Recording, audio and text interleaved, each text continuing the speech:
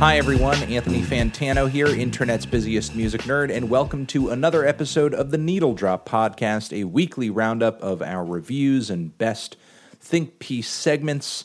In this episode, we have a collection of some pretty great album coverage for you. One, we are going to be getting into one of the best abstract hip-hop releases I have heard this year, the new Armand Hammer album, Paraffin. I'm also going to be talking about the new Eminem record, Kamikaze, a very controversial and polarizing hip-hop record that dropped this year. A lot of people have been talking about it. I will throw my 2 cents in.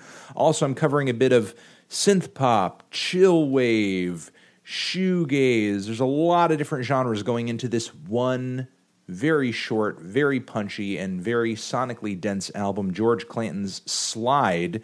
And I will also be covering what I feel is one of the best punk records of the decade, hands down, the brand new Idols album, Joy as an Act of Resistance.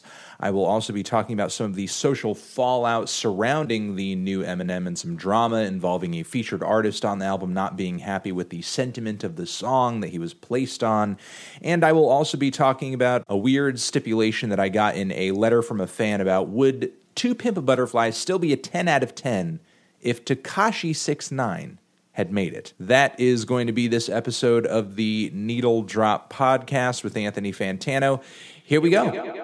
And it's time for a review of the new Armand Hammer, Paraffin. This is the latest full-length album from New York hip-hop duo Elucid and Billy Woods, aka Armand Hammer. I first covered the duo back in 2015 when they dropped their debut album, Race Music. I enjoyed the project's abstract, heavy production, and very grim, cryptic lyricism from two of the East Coast's most unique rappers right now. Their follow-up album a few years later, Rome, I found to be a little underwhelming. An album that was much rawer than their debut, with a lot of the production taking on a lo-fi tone with some very repetitive loops. It felt like there was less lyrical and vocal impact on the album overall in comparison with the last record. To me, it was almost as if Billy and Elucid were on autopilot just a little bit for this one, as each of them dropped sizable solo projects within this same span of time, so I'm not sure if that stretched things thin a little bit. As someone who's consistently been a fan of Armand Hammer and Billy Woods, pretty much anything that dude touches, the record brought a lot of the same qualities and characteristics that I enjoyed about Armand Hammer's previous work, but I just failed to see the album as the duo making a significant improvement on their sound. But now that I'm hearing this new album, it feels almost as if Rome was laying the groundwork for the grimy, dirty, grim, and psychedelic avenues that Armand Hammer take their songs down here. Tracks like the Boomy and Abyssal Rehearse with Ornette are bold standouts because there's all this intense feedback woven into the beat. It's incredibly eerie. Then there's these ethereal jazz loops on the song Detol. The jazz sampling on this cut adds a sour, dramatic tone to the weird mix of sentimental, dark, and tragic bars on the cut. Then there's the nightmarish Furman tapes, whose instrumental is so frightening I really can't even start to describe it accurately. Not to mention there are some genius beat switches on this album too, like the roaring rock guitars that bust in suddenly at the end of If He Holla. Meanwhile, the first leg of the track is painted with these really faint, what sounds like nu metal samples or something, or a metalcore breakdown. I'm not sure. It's really buried into the beat, but adds a perfect amount of very subtle texture. Then there's the jazzy flute hits and woozy electric pianos that suddenly pop in on alternate side parking, which is absolutely eargasmic. The moment that transition happens, it's like time just slows down. Overall, the production on this thing is fantastic. It sounds very much in tribute to some of the best underground hip-hop artists and acts of the late 90s and the 2000s. You know, we're talking Def Jux and Stone's Throw, MF Doom, Madlib, that sort of thing, LP as well, but I would say that Armand Hammer and their producers take it a step further. Because these beats, they're textured, they're heavy, they're lazy, they're groovy, but sometimes they're also glitching out, or they are soaked and treated in these psychedelic delays and distortions and filters, which works really well for Elucid and Billy Woods' respective cerebral lyrical styles. And there are a lot of amazing and esoteric samples littered throughout this thing too, many many of which are methodically treated and manipulated, chopped up, so placing their origin sometimes can be difficult. If you have listened to Elucid or Billy Woods or Armand Hammer before, there are some familiar faces on the production end of this thing like Kenny Siegel and Willie Green. Elucid also handles quite a few of the beats on this thing too. I will say though, Elucid and Billy sometimes are throwing in everything but the kitchen sink on these beats, and it does drown out some of the vocals on a couple of tracks here, take away from that lyrical impact, but still, they do bring a strong sonic vibe, because lyrically and sonically, a lot of these songs sound like they're coming straight out of a hip-hop Twilight Zone, where Billy Woods and Elucid are processing some serious mental demons, some PTSD, paranoia as well. Elucid and Woods also have quite a bit of lyrical chemistry on this album, certainly much more than they presented on Rome, as it felt like they were kind of separate on that record. Here, though, they're kind of reinforcing one another topically on tracks like No Days Off, which is very much a track about economic struggles, or even trading bars and little mini verses back and forth with each other on a track here and there. But for the most part, each artist's verses on this record don't necessarily add up into a super clear narrative. A lot of what they are spitting is a lot of non sequitur stuff, tangent stuff, but consistently it's pretty slick, cleverly worded, and despondent. And on the macro level, I think the album does paint a lyrical portrait of what happens to people who live on the fringes of society, who slip through the cracks of a callous America. I think a bar from Billy Woods at the end of the track, If He Holla, kind of encapsulates the lyrical tone of both him and Elucid's verses throughout a great deal of the album, and that is off message even when I'm on topic. Collectively, Elucid and Woods weave together these lyrical flashes of systematic marginalization, criminality, and New York's dark underbelly, which is not new lyrical territory for these two given, but I do think both of them are approaching these topics more boldly than they were half a decade ago when they forged this duo, and certainly existing under the Trump administration has given them more material to work with. In his verses, Billy continues to be one of the most hilarious, witty, but also grim rappers that I know, saying things like, "Every live show, forget the lyric. 40 doing Tybo. Who'd have guessed this be how I finished? To everyone who got caught, I'm there in spirit." He continues delivering these lyrics in this kind of casual but shouted delivery and flow. It's like he's the town crier if the town were Twin Peaks. And often in his verses, he'll go off on these weird lyrical diatribes that don't necessarily add up into a clear story, but they connect line to line in interesting ways. The perpetrator was a different shade of black, beat the case, said let him eat cake in his raps, service weapon in my face, all I could see was his lips chapped, wouldn't recognize him if I saw him today, chokehold slowly closed the airways, sunk in place, I can't stay, you built it on Indian graves, the lead character exclaims. It's funny because Billy's rap style sort of forces you to change perspectives again and again and again and like recontextualize what exactly he's trying to say with each single bar every single time, because he's coming through with an off reference or he's rapping from another point of view. It's really an insane way of painting a picture. Also in his verses, he continues to come off like a man who just knows too much. Like if he were just throwing names out there in his rhymes and actually put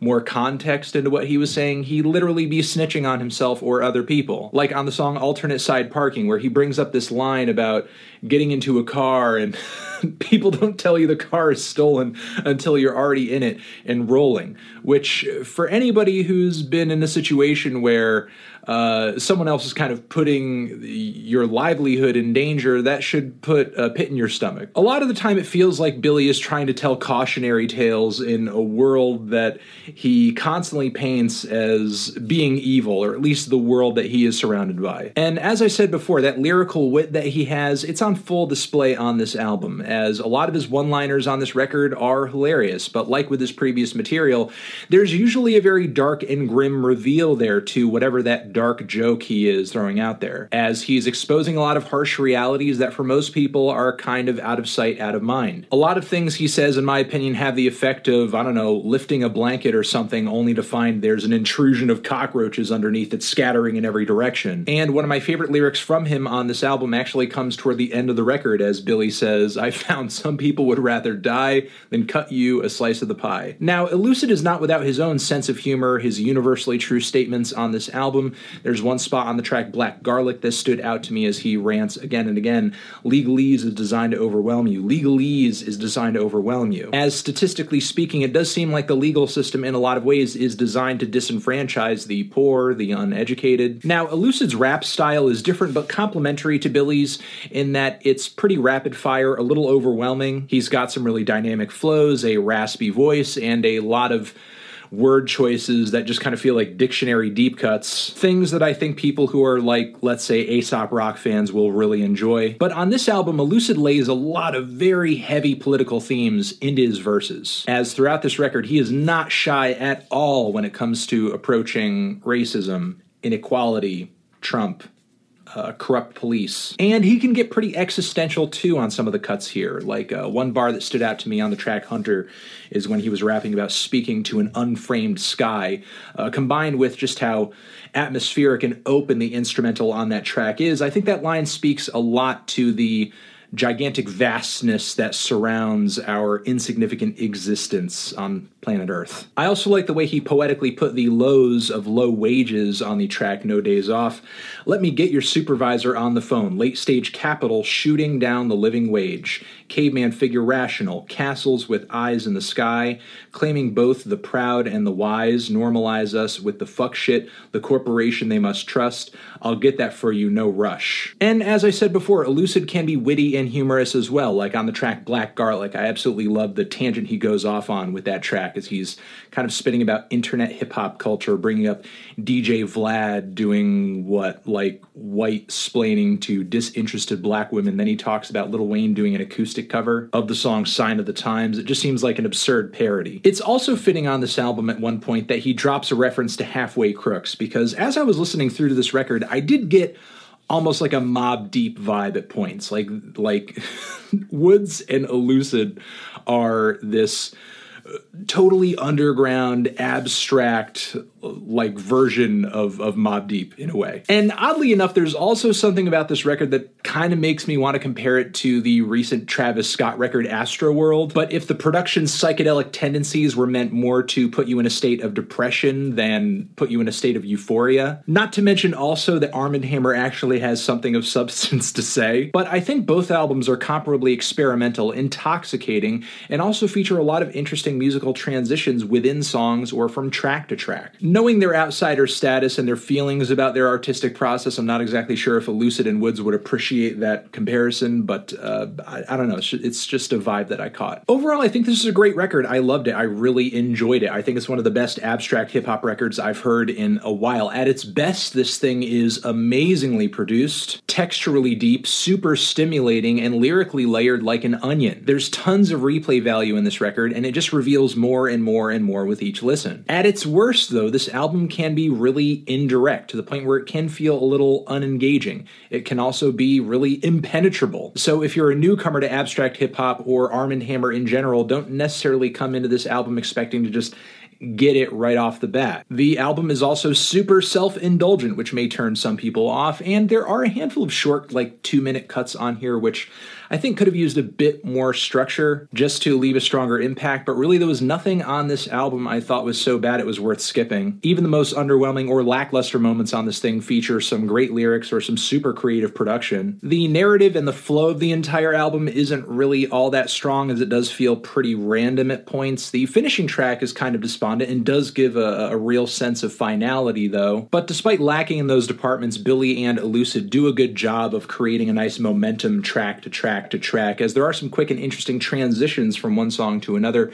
making the listening experience with this album kind of seamless. Feeling a decent 2-strong 8 on this one. Transition into the next review. And it's time for a review of the new Eminem album, Kamikaze. This is the new surprise album from top-selling rapper of all time, Detroit's own Eminem. An artist who honestly needs no introduction, but it is worth going over what exactly has brought us to this point right here. Truth be told, Eminem had a pretty rough 2017, and all because he dropped one of the worst albums of the year, easily the worst album of his career, Revival. A record that received industry-wide backlash from fans and critics alike. I know that I myself was pretty upset with the horrible guests and production, the excruciating choruses, and the obnoxious staccato flows Eminem would deliver in every track. Oh, and there's also Eminem's painfully cringy bars on tracks like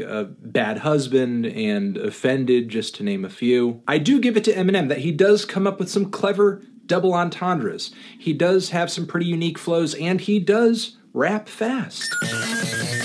I cannot take that away from him, but I think Eminem doesn't fully appreciate that these things alone don't make a good album. A hard truth I think he's kind of lost touch with since the release of some of his biggest and earliest albums like the Slim Shady and Marshall Mathers LPs. On those albums, Eminem was an underdog weirdo with a refreshing style, as well as a brutally dark and a cartoony sense of humor, and at times he would get really serious as well and go into some really traumatic territory like violence and abuse and bullying, addiction, and his own lack of self-control, his personal struggles with fatherhood. Eminem at one time was an unrepentant asshole whose rough upbringing gave him license to take his anger out on the ugly world that took him to the top of the charts. He was hip-hop's anti-hero, and his abrasive personality was something that you either loved him or hated him for. And most importantly, back in the day, I think Eminem actually cared how his tracks worked as songs, not just as platforms to complain on top of. Musically and topically, Eminem used to really have it together,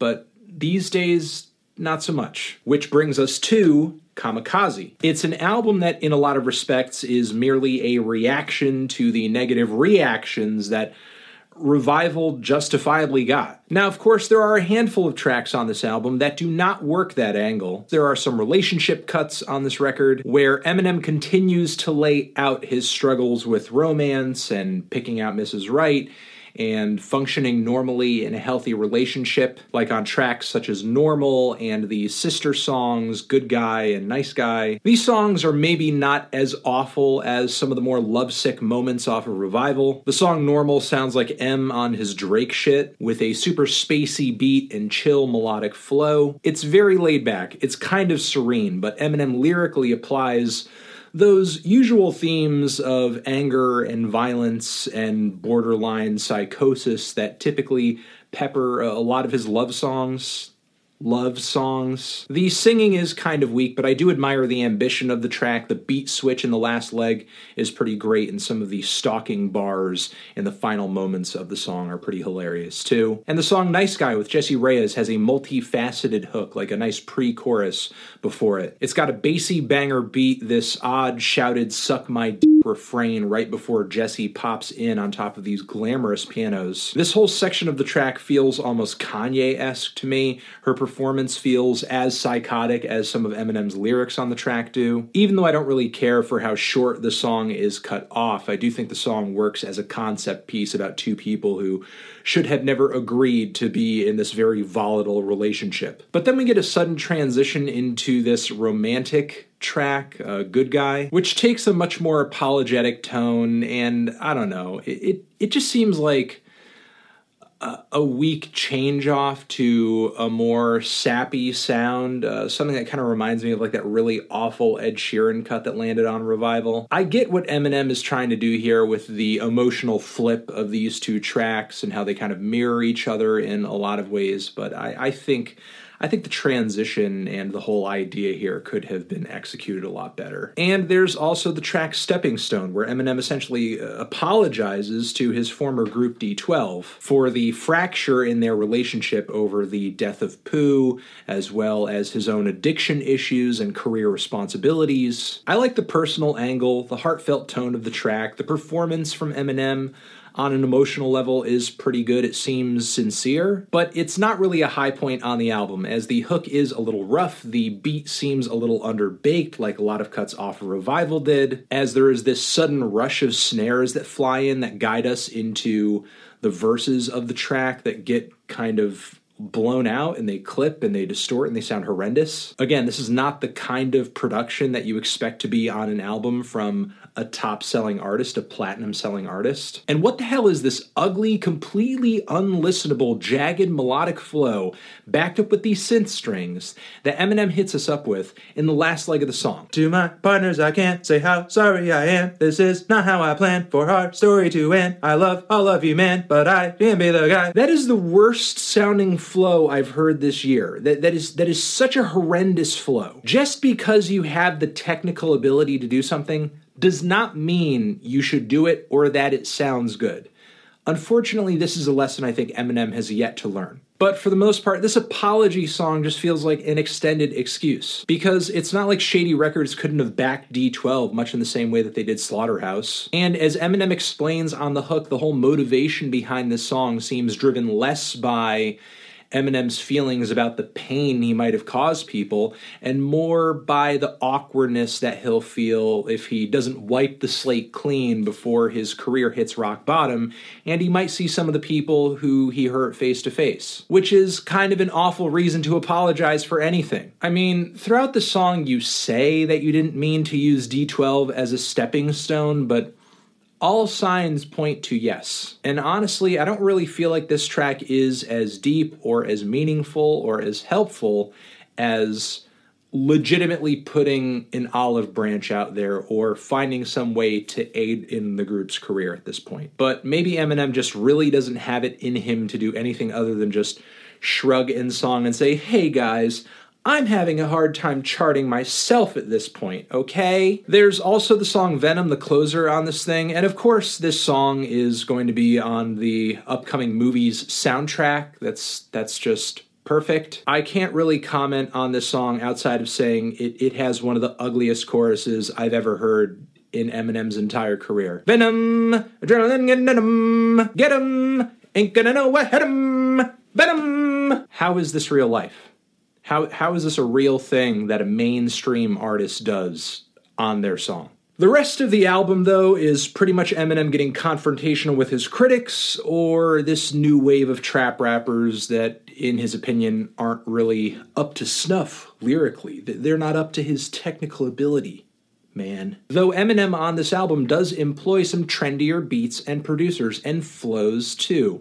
Though much of the time when he does this, it feels like he's trying to parody a more contemporary sound or just kind of show the audience, hey, I can do this too.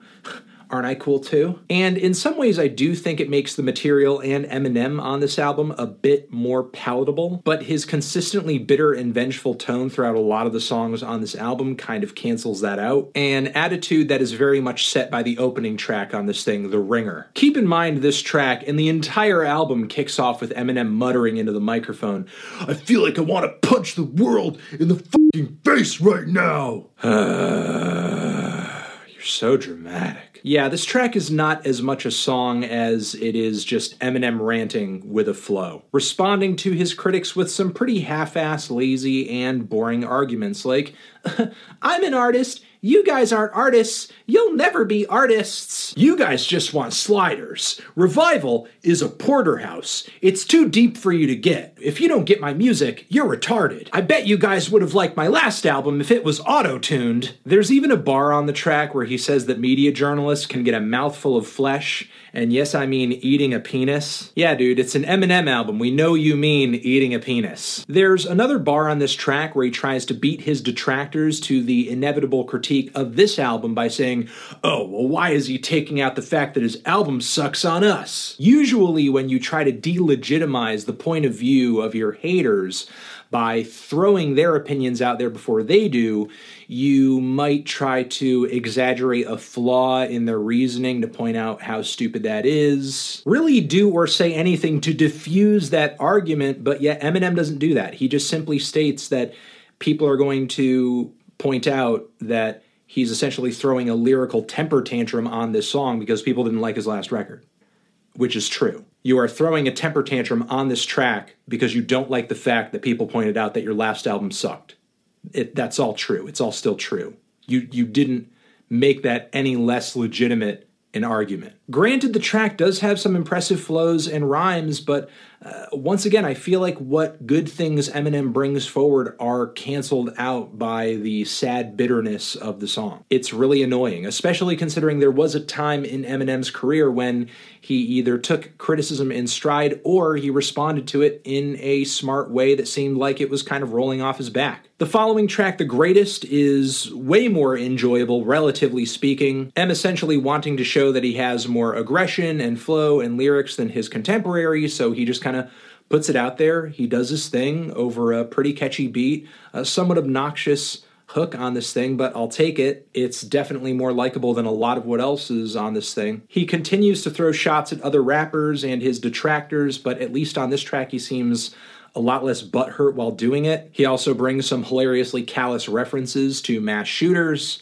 and some nice rap god flows too. The song Lucky You, oddly enough, I found to be one of the better tracks in the track listing here, even if some people don't really care for the featured artist on this thing, Joyner Lucas. I think his flows on the track are top-notch. Some of his lyrics are pretty smart and funny. The beat's not too bad, but really the highlight, the crown jewel of the track is Eminem's verse, where it seems like he has a lyrical moment of clarity, admitting that he sold a lot of his artistry up the river to become more famous, more popular, and that he legitimately took an L for his bad album last year. A handful of bars stood out when he was making this point.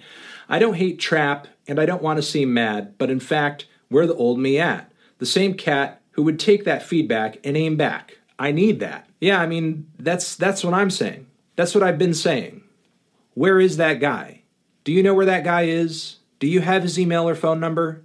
Is he coming back anytime soon? On the track Not Alike, Eminem and Royce da 5'9" hop on top of this Tay Keith beat that's very much in a style that Blockboy JB has popularized recently. The hook is also like an interpolation of the Raindrop Drop Top bars from the Migos track Bad and Bougie. There are some worthwhile bars on the track. M and Royce have some pretty cool chemistry on the song, but for the most part, trying to fit their respective styles over this very contemporary sound without much in the way of an appreciation as to how exactly this whole trap thing works. It just kind of feels like they're trying to fit a round peg into a square hole. The title track on the album, though, I dug pretty much. It seemed like a kookier, older version of Eminem revitalized, with some pretty hilarious visuals like riding through someone's cul-de-sac with his windows cracked, bumping their reference tracks. The beat very much matches the violent and comedic and zany tone of Eminem's lyrics. And I think the track also serves as a reminder of how far humor went to make Eminem's older material so much more palatable. Because honestly, these days, Eminem's humor is either not landing or it's just not there because he is way too angry and self-serious. And I actually presume that's because he's legitimately angry and taking himself way too seriously to get a lot of his points across effectively. The song Fall has a pretty chill, spaced-out instrumental and a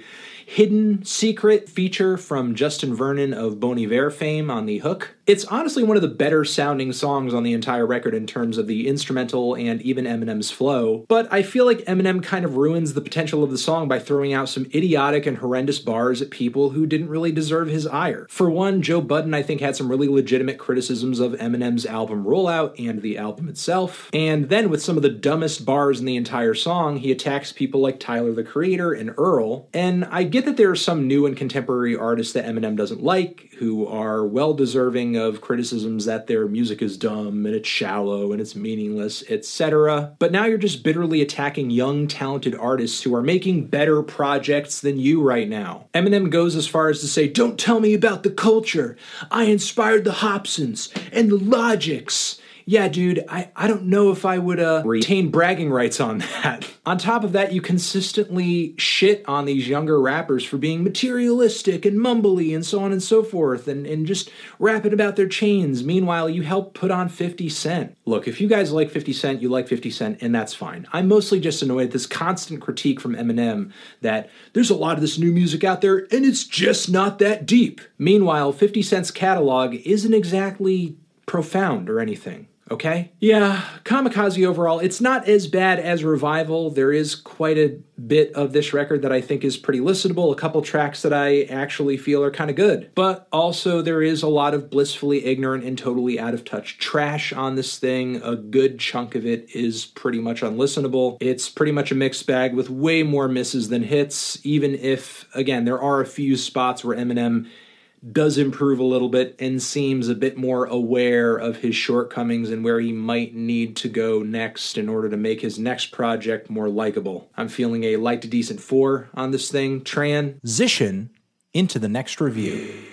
And it's time for a review of the new George Clanton album, Slide. This is the new full-length LP from New York-based singer, songwriter, producer George Clanton, who has been dropping music for a while now under a number of different names and bands. At one point, Mirror Kisses and Kid's Garden, when he was more of a fixture in the Virginia music scene. But George also releases music currently, I believe, under the name Esprit as well, which if you take a look at the front covers of records like Virtua.zip and 200% Electronica, it should be no surprise that on these releases, George dabbles in a bit of vaporwave, in a bit of chillwave. Those genres and more inform the music under his own name as well on this new album, on which they kind of reach a point of culmination and refinement. While some vaporwave and new age aesthetics do inform the sound of Slide, this album is also a healthy exercise in synth pop, bedroom pop, alternative dance, and shoegaze too. There's a touch of hypnagogic pop on this record as well, even though the cultural touchstones that George references on this album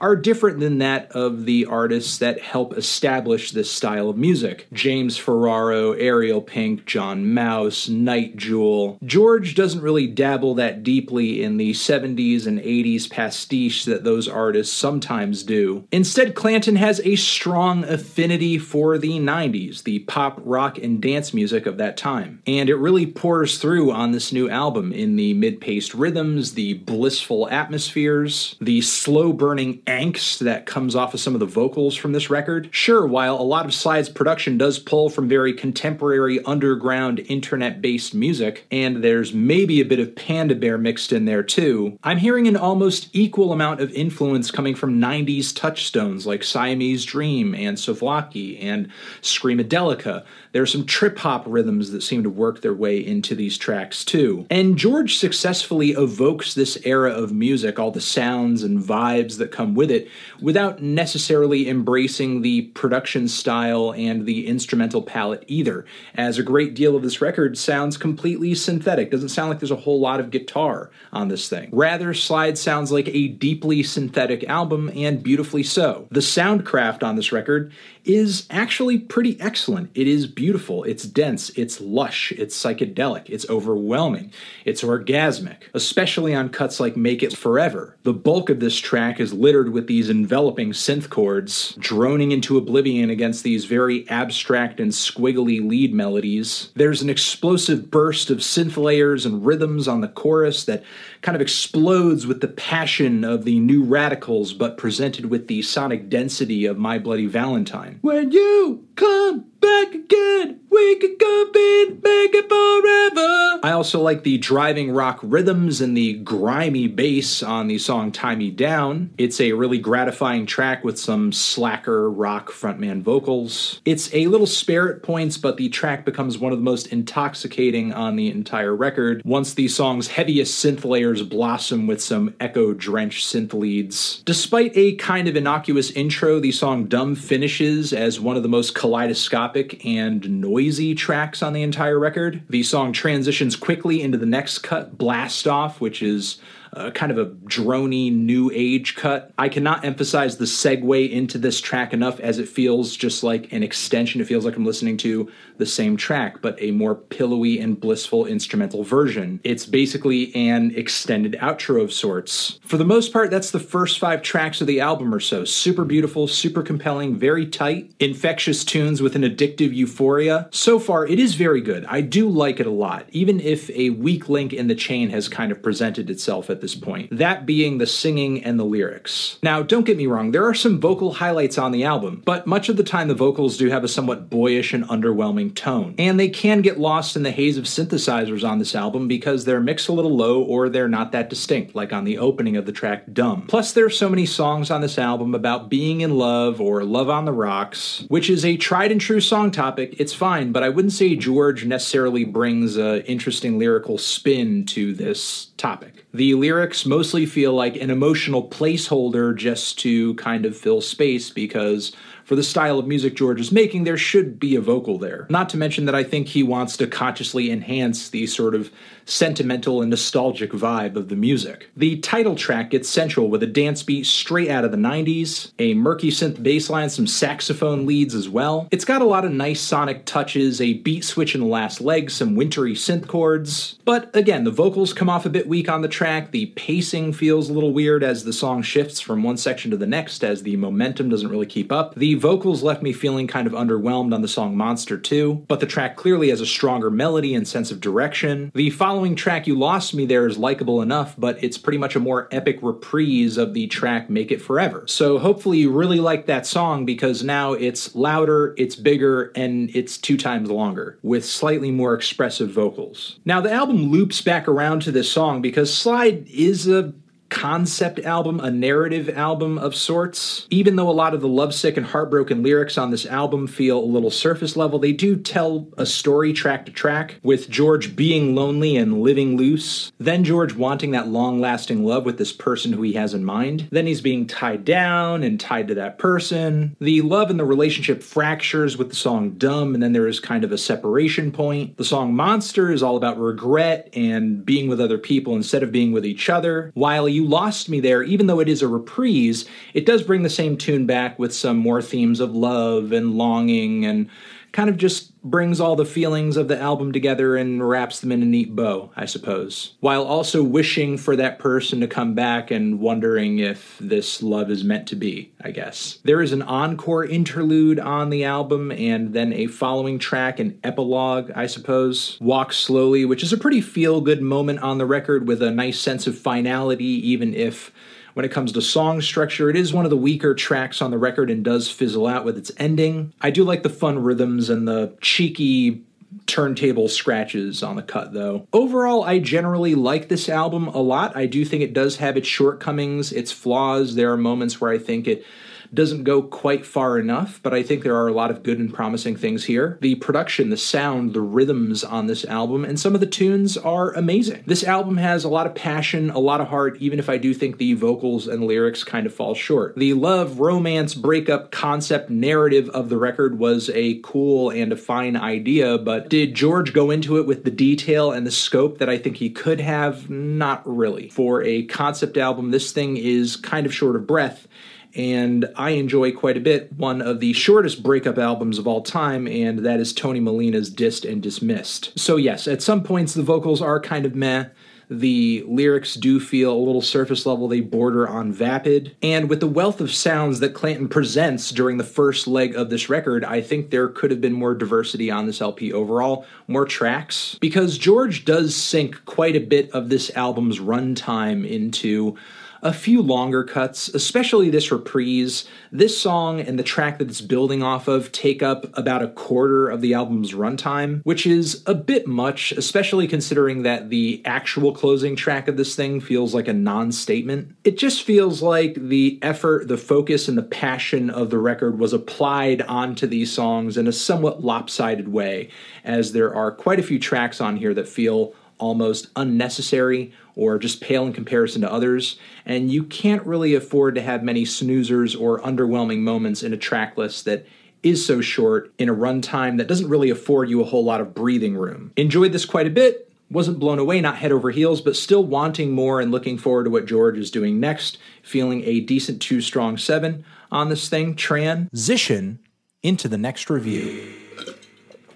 And it's time for a review of the brand new Idols album, Joy as an Act of Resistance. This is the latest full-length LP from UK post-punk upstarts Idols, who dropped an impeccable debut album last year, Brutalism, a record that truly lived up to its name as the band took the bass sounds of very groovy and lyrically dense post-punk music, then turned it up with the highest volumes, the nastiest distortions, veins popping out of it in every direction. I love the savage collision of influences on this album, from Crass to The Fall to Sex Pistols. I loved the gravelly and guttural lead vocals from frontman Joe Talbot, as well as the sticky hooks, the very cheeky, thoughtful lyrics, which a lot of the time were pretty socially charged. I took slight issue on this album with the band's somewhat one-dimensional style, and cloaking some of their politics on the record in some esoteric symbolism, but mostly this thing was a fantastic punk record with a lot of great things going for it. Fast forward to now, and Idols are following this album up faster than I thought they would, and I wasn't really sure what to think going into the album because I wasn't super crazy about a lot of the teaser tracks on first listen, and I couldn't really glean anything from them as far as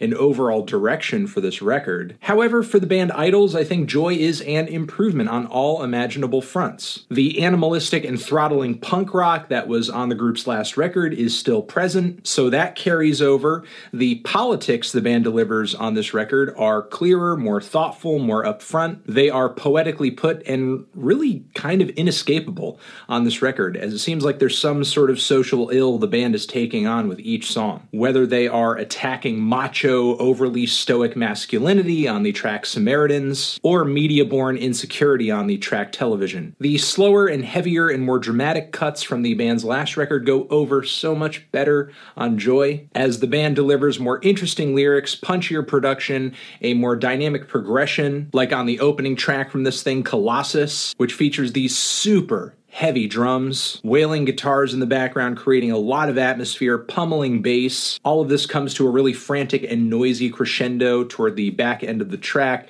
It almost reads like something off of Swan's To Be Kind, in a way, aesthetically, but the intense run the band plays through on this track is packed into a 5-minute runtime, and the lyrics make for a powerful statement on regret and self-loathing and living in the shadow of traditionalism and your parents. The album transitions next into the track Never Fight a Man with a Perm, with a plain-faced reference to Nancy Sinatra's These Boots Are Made for Walkin'. The track is pretty much a straightforward takedown of brainless muscleheads, calling guys who spend every day in the gym hooked up on gear, walking thyroids and catalogs. I also love the song's very slow, heavy, massive, and muscular riffy chorus. The critiques on masculine stereotypes get even stronger on the track I mentioned previously, Samaritans, where Talbot can be heard shouting these phrases, usually meant to make men kind of bottle up their feelings or fall in line. Man up, sit down, chin up, don't cry, grow some balls. I also like the statement on the track of wearing a mask of masculinity and it ends up wearing you. And the sound of the track, the performance is pretty brutal with some soaring,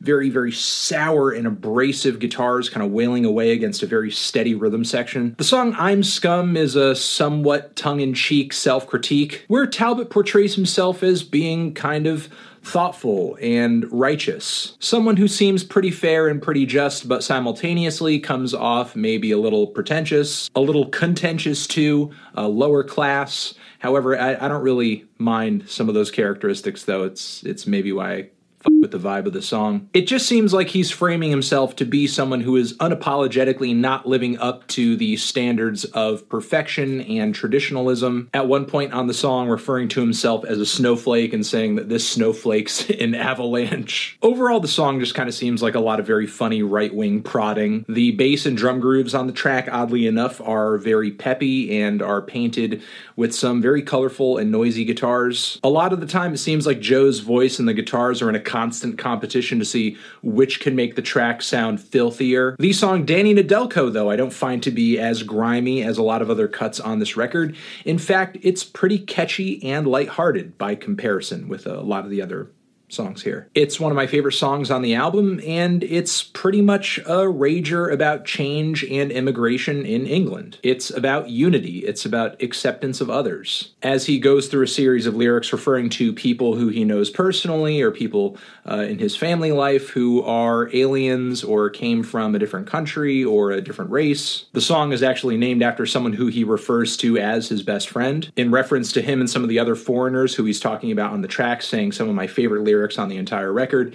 He's made of bones, he's made of blood, he's made of flesh, he's made of love, he's made of you, he's made of me. Unity! Also love the following. Fear leads to panic, panic leads to pain, pain leads to anger, anger leads to hate. I also love how the band incorporates elements of oi punk into this track with the giant group chanting, ah, yeah, yeah, yeah, background vocals. Oi does have some pretty blue-collar roots, but it's not traditionally the most progressive section of the punk subgenre, so it's interesting the band are repurposing it for a different kind of message. The song Great is also a blistering critique of the rise of nationalism in England right now, poking fun at Brexiteers and older generations for being unable to accept change, saying Blighty wants his country back, 50-inch screen in his cul-de-sac, Woombic charm of the Union Jack, he cries at the price of a bacon bap. Islam didn't eat your hamster, change isn't a crime, so won't you take my hand, sir, and sing with me in time. It's another socially charged barn burner with a sing-along chorus, which is actually one of a couple moments on the album that involves spelling. There's a lot more spelling on this new album. Why so much spelling?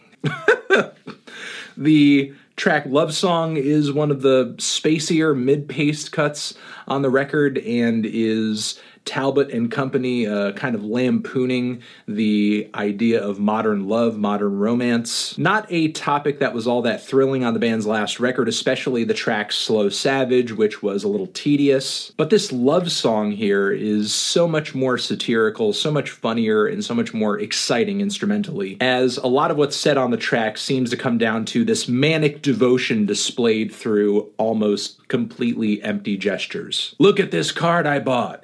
It says I love you. Also the la la la la la la la la la la la la la la la background vocals that kind of guide us out of the chorus seem to put out another reference to this idea of insanity playing a role in this love that Talbot is singing about. The song June is the most dramatic, spacey, and atmospheric cut on the entire record. Interesting that they would place it right in the center of the track list. It's another moment on the album where the slow, despondent guitars come together into a barrage that reads a lot like a new Swans album. Some very simple and hypnotic drums thumping gently throughout the cut, some droney keys, building guitars, and absolutely tortured vocals from Talbot, as it's pretty clear he is singing about the loss of a newborn child, a stillborn, finishing the track off singing Baby Shoes for Sale, never worn, never worn. The track does come to a pretty powerful crescendo, but kind of fizzles out afterwards, but it's still an emotionally potent cut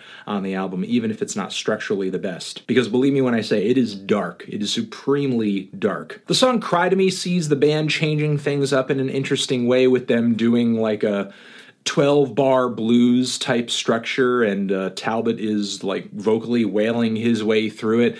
The guitars and the bass are absolutely insane. The track to me reads as like the peak of dark humor on the record. Meanwhile, the song Rottweiler stands out as one of the most fiery closers I've heard on a new record all year. The lyrics come off as some of the most absurd and blunt on the entire record, which is a little refreshing because a bulk of the album is pretty political. That absurdity that was laced throughout a lot of songs on Brutalism isn't quite as prevalent on this new album, though it is nice to get a taste of it here and there on cuts like this and Graham Rock. Instrumentally speaking, the track is fast, it's aggressive, but it's pretty straightforward. However, as the band progresses toward a very noisy and cacophonous finish, the screws on this thing start to loosen, and the performances, the vocals, the tightness of the instrumentation starts to melt away a little bit, and the band starts sounding truly demented. Again, as I said, very powerful finish to the album, and overall, I loved this record. Supremely an improvement over the band's last effort. Way more diversity on here, much more in terms of instrumentation interesting lyrics, electrifying performances, pretty much everything I loved about the last album, but vastly improved.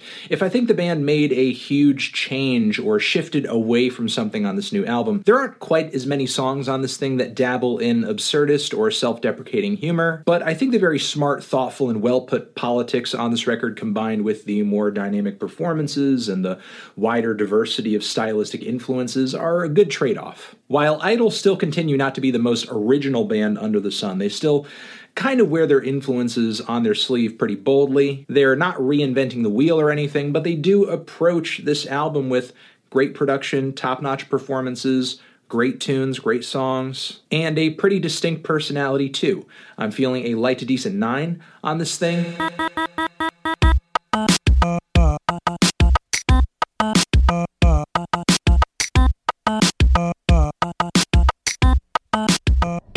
So what I have next to my head over here are the writer and producer credits and the track listing for this new surprise dropped Eminem album, Kamikaze.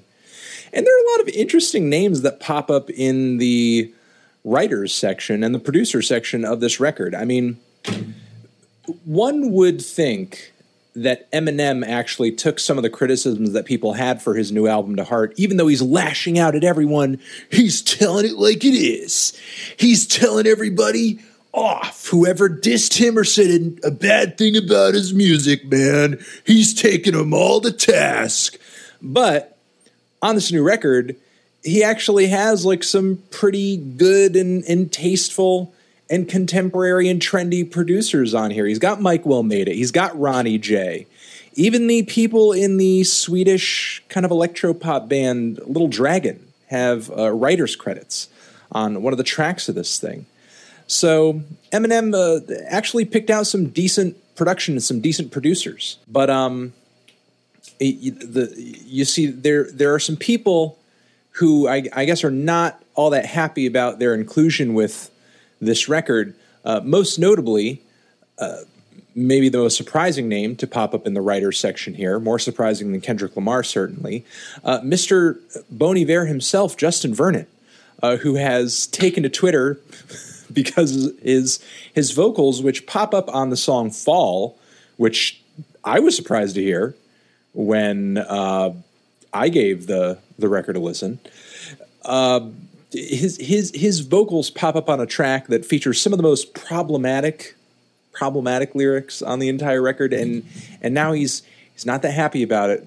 It's not a good look for the Bon Iver brand, because a song where Eminem calls out Tyler the Creator and says, "Tyler create nothing. I see why you call yourself a bitch. It's not just because you lack attention. It's because you worship D12's balls. You're sacrilegious. If you're going to critique me, you better at least be as good or better."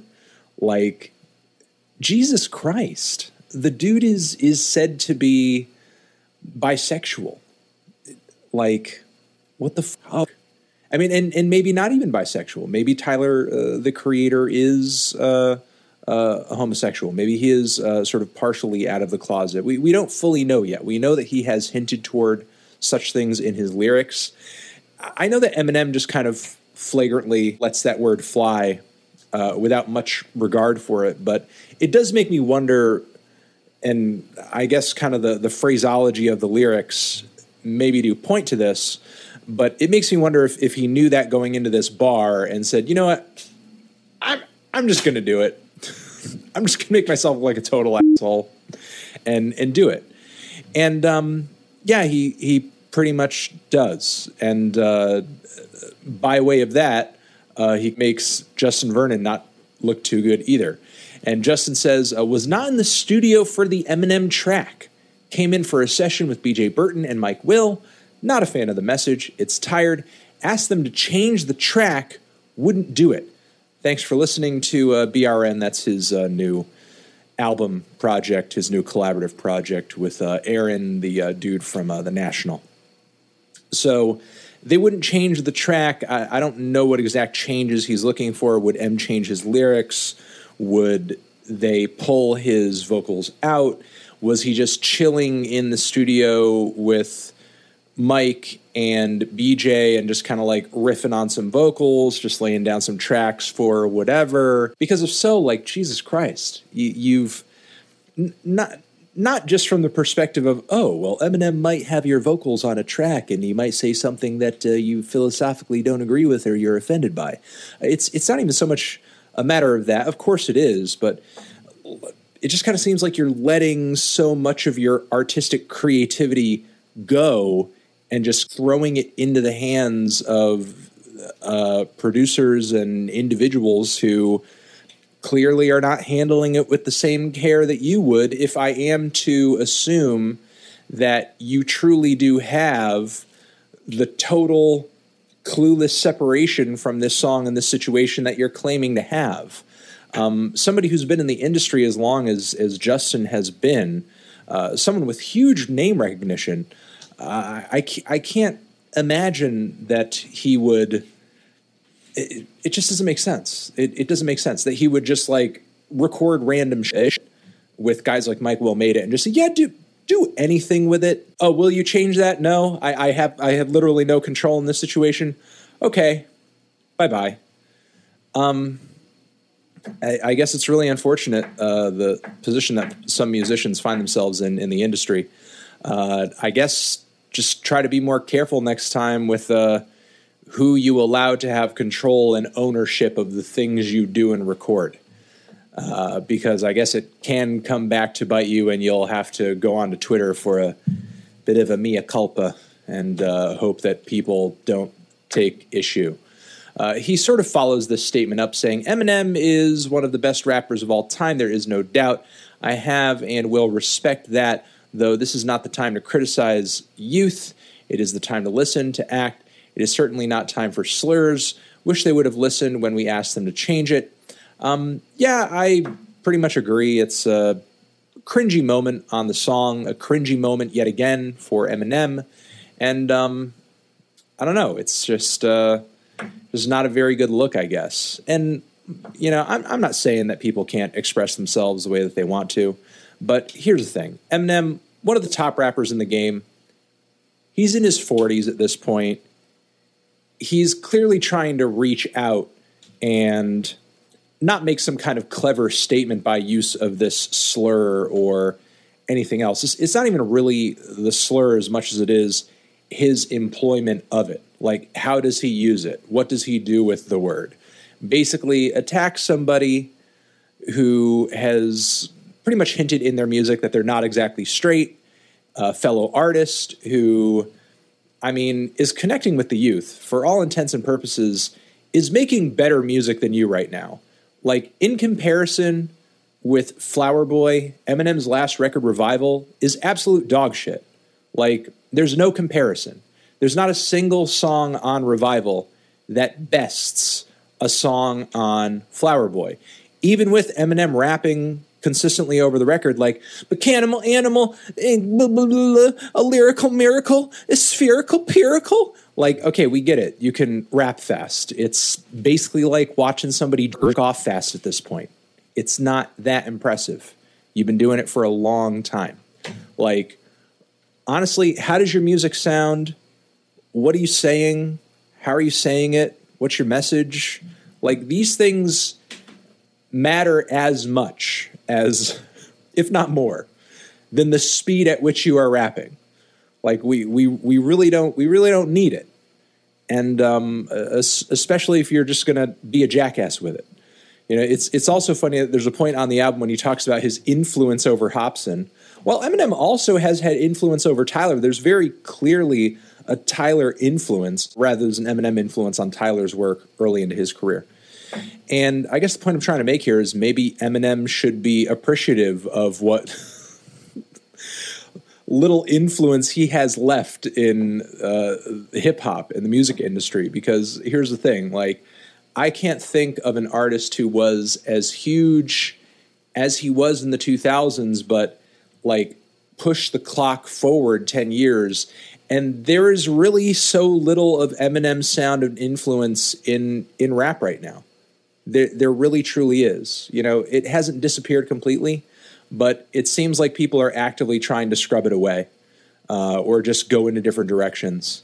And the artists out there who are very much influenced by what he does, they're either influenced strictly by the best and earliest records in his career, or they number as some of the cringiest and most awful and unpalatable rappers in the game right now. Whether you're talking Hopsin, whether you're talking any number of these white guys who can't stop rapping like they're a constipated Energizer bunny. So I'm going to leave it at that. Justin Vernon, unfortunately, again, embarrassed about his inclusion in the new Eminem album. Kind of sucks. But I guess let this be a cautionary tale for him and anybody else who just kind of records whatever with whoever and allows them to do anything they want with it, I guess. And let's do a letter from a fan over here, because somebody sent in a good question, a good point, and I thought I would respond to it. So the message reads, "Hello, Anth Man. I was curious as to whether or not you consider the artist when putting a score on an album. What I mean by this is, do you think that, for example, To Pimp a Butterfly would have received a 10? Would it have come from a completely unknown artist you'd never heard of before and just happened to stumble upon, or in contrast, would the album still be a 10 if it came from someone like 6ix9ine, obviously given that the music, lyrics, and delivery remain the same? Or do you think that you would need to be a bit intrigued already by the artists in their previous work for you to give it a 10? Godspeed. P.S. I dreamt about you the other night where my middle school class went on a field trip to your house. You had a weird house with a lot of lit candles everywhere, but it was fun meeting you. I actually wish I did live in a house with a bunch of lit candles everywhere. That would be fucking cool. All right. So the question over here, would my score or opinion change on an album if the artist was different, or whatever? You know, this is an idea and a concept that's thrown out there a lot. People say, oh, well, you wouldn't like this album if so-and-so did it, or you only like this album because this guy did it, because you give that guy good scores no matter what. I think the question here is twofold. One, would I give an album a 10, or could an album be a 10 if it were from an artist who is completely unknown? I don't see why not. I will say that, context, we can never completely ignore context. And context being, hey, I enjoyed the previous two albums from this guy, and I gave one an 8 and I gave one a 9, and yet I feel like this new one over here tops both of those, and logically speaking, we've kind of gone up the escalator of scores here. On top of that, I feel like there's not a bad track on the album or a track that I don't love. So given that, in my opinion, it's like a relatively flawless playlist or track list, and he's built quality-wise on every release up until this point, I guess that's one way to kind of get to a 10. But technically speaking, I think somebody who is relatively unknown could land a 10 as well, based off of the criteria of, again, not a single bad track in the track list. I love every single song on it. On top of that, do I think the record is as good or is as enjoyable other albums that I've given a 10 to? Is the sound of the record, is the style unique? Is it cutting edge? Do I feel like this person's sound is one of a kind and really stand out? All of those characteristics or qualities or criterias or checkboxes I'm also applying to other albums that I've given that score to. So technically speaking, again, I couldn't imagine why someone who's unknown couldn't potentially get a 10 out of 10 score. But again, you also have to look at the other albums that I've given 10s to, or those other artists who have landed that score, who have made albums that are of that quality. Typically, they're not just purely coming out of nowhere, because an album like To Pimp a Butterfly requires resources. You don't just get Flying Lotus, Thundercat, and George Clanton on your album being a total fucking nobody. An album like The Money Store requires an artist like Zach Hill, who is incredibly talented and has years and years and years and years of experience under his belt getting to that point in order to achieve an album that adventurous and forward-thinking. And I think the same is true of a band like Swans, who have been at it for years and years and years. I think the same is true of Kanye West, who has been at it for years and years and years and years. Again, not that you need to be a veteran in order to achieve that score, but I think there is something to be said for these people who have clearly built their talent level up. You know, and that's the thing. Somebody who's completely unknown or is just starting and doesn't have much going for them. You know, Kendrick could not have made To Pimp a Butterfly at the time that he released Section 80. He didn't have the experience. He didn't have the connections. He didn't have the tools necessary to create that album. It took a handful of years, and I'm sure a lot of writing and a lot of practice and a lot of, preconception to come up with that record, to come up with a very mature, thoughtful, creative, one-of-a-kind conceptual rap album. That's not something that a beginner just kind of barfs out. Again, I'm not saying it's impossible. I'm not saying it couldn't happen. There are people who are prodigies of all types of shades. But still, I think, again, it's unlikely, I guess is what I'll say. Then I feel like the other section of this question is, would it still be a 10 if it came from someone like 6ix9ine? Well, I feel like the question there essentially is, if I don't like the person who came out with the record, could they feasibly come out with a 10? I mean, there are lots of people who come out with records that I like and I give them positive scores and I think they make good music, but I find them to be either annoying or unlikable for a variety of different reasons, whether it be something terrible and controversial that they did, or maybe I just find them to kind of be an asshole or a jackass or something. So, yeah, I mean, there are lots of things, like, for example, recently that I find very obnoxious and stupid about Kanye West and the way that he conducts himself and the things that he said in interviews. But when it came to the consistency, the forward-thinking sounds, and the incredible chemistry that was presented on Kids See Ghosts, I had no qualms with giving that record a 10 because I think it's a really fantastic record. I think it's a unique album. I think it's a one-of-a-kind record. I think the flow is fantastic. I love every song on it. I think Kanye and Cudi are at their best in a while on, respectively on that entire project. So personally, I don't really have any qualms with saying I feel like this person whose conduct or behavior I don't really like has made an album that I think is really good. I think another example could potentially be, Varg, aka Burzum. I mean, you can't really deny the man's contributions to the black metal scene, despite the fact that he has a lot of views that I vehemently disagree with, and the guy is legit a murderer. But again, I enjoy quite a bit of music that Varg has either played on or contributed to. I wouldn't say like it's my favorite in the world. You guys have seen my record collection. It's not full of Burzum records or whatever.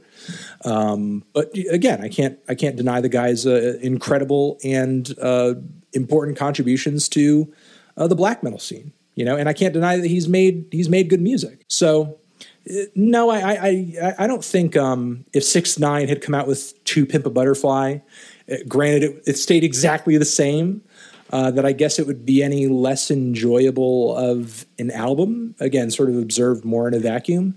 But, let's look at it in a more, literal sense of the behavior here, which is why you're really kind of bringing up 6ix9ine in the first place. If Kendrick had been legitimately accused of and convicted of the type of behavior that 6ix9ine is, being brought to court for, would I enjoy To Pimp a Butterfly as much? I guess it would maybe it would make me enjoy it a little bit less, but in the respect that there are elements of To Pimp a Butterfly that are about bettering yourself and, thinking of God and so on and so forth. And if Kendrick was exhibiting that behavior, it would be a huge hypocritical mental disconnect, you know? And certainly there are moments where the thought process of To Pimp a Butterfly can be questioned, but there's not really a point at which I guess you could take Kendrick's behavior and say, well, he's advocating that people do X, Y, and Z and love themselves and this, that, and the other, but yet he clearly hates himself and he's doing all this horrible shit and he's a terrible person. I guess from that angle, it would make To Pimp a Butterfly a more difficult and a weirder listen. But that's, again, not to say that the rapping wouldn't still be good. That's not to say that the songwriting still wouldn't be good. That's not to say that the production still wouldn't be good. That's, again, really to just kind of make a comment on the philosophical ethos of the album making so much less sense because the behavior of the narrator again, is a disconnect and a major inconsistency. It's a hypocrisy. I guess it does kind of make albums like To Pimp a Butterfly more difficult to swallow if the narrator is kind of giving some advice or making some kind of social critique, and yet they themselves are a total piece of garbage. But again, I feel like that's a critique specific to Pimp a Butterfly. Could I enjoy the Money Store as much as I do if I found out that every member of Death Grips was a serial killer? I guess it would make me a little uneasy at first, but I guess there's nothing particular about the album that advocates against being a serial killer. So I mean, again, we're kind of getting into the weeds here, and it's a weird point to make, but this is, in my opinion, a bit of a weird question and a bit of a weird, I guess, hypothetical to pose. You know, we're talking about, well, would the behaviors of a person who didn't actually exhibit those behaviors, would that make you change such a fucked up and weird hypothetical.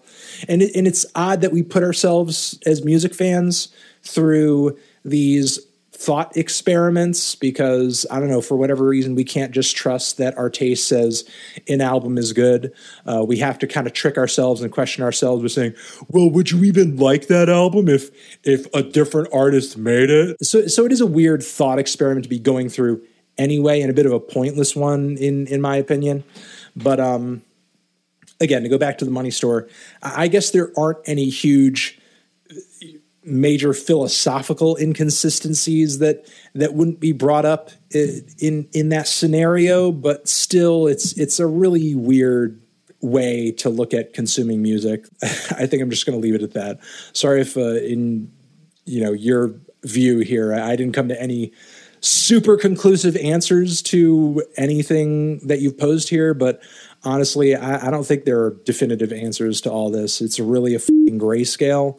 And it kind of all depends on the point of view of the person being asked these questions, honestly, because there are people who, will not listen to albums and artists who they see as being the polar opposite of them, ideologically speaking, or indulging in behaviors that they don't morally approve of. And, if that's your prerogative, if that's how you want to go about consuming things and listening to things and watching things, that's fine. That's on you. If that's what makes life a more positive and a more enjoyable journey for yourself, do it. Go for it. But I think that's a perfectly legitimate choice for someone to make. So I'm going to leave it at that. And thank you for listening to this week's episode of the Needle Drop Podcast. I'm your host, Anthony Fantano. If you want to check out the reviews that I discussed in this episode and more, hit us up over at youtube.com/theneedledrop or youtube.com/Fantano. This thing was edited and pulled together by Jonah, so shout out to him. You can also follow us on social media at twitter.com/theneedledrop, The Needle Drop on Facebook, A Fantano on Instagram, and make sure to subscribe to this podcast feed, leave a review as well if you would like, and we will see you in the next episode. Needle Drop Podcast, Anthony Fantano, forever.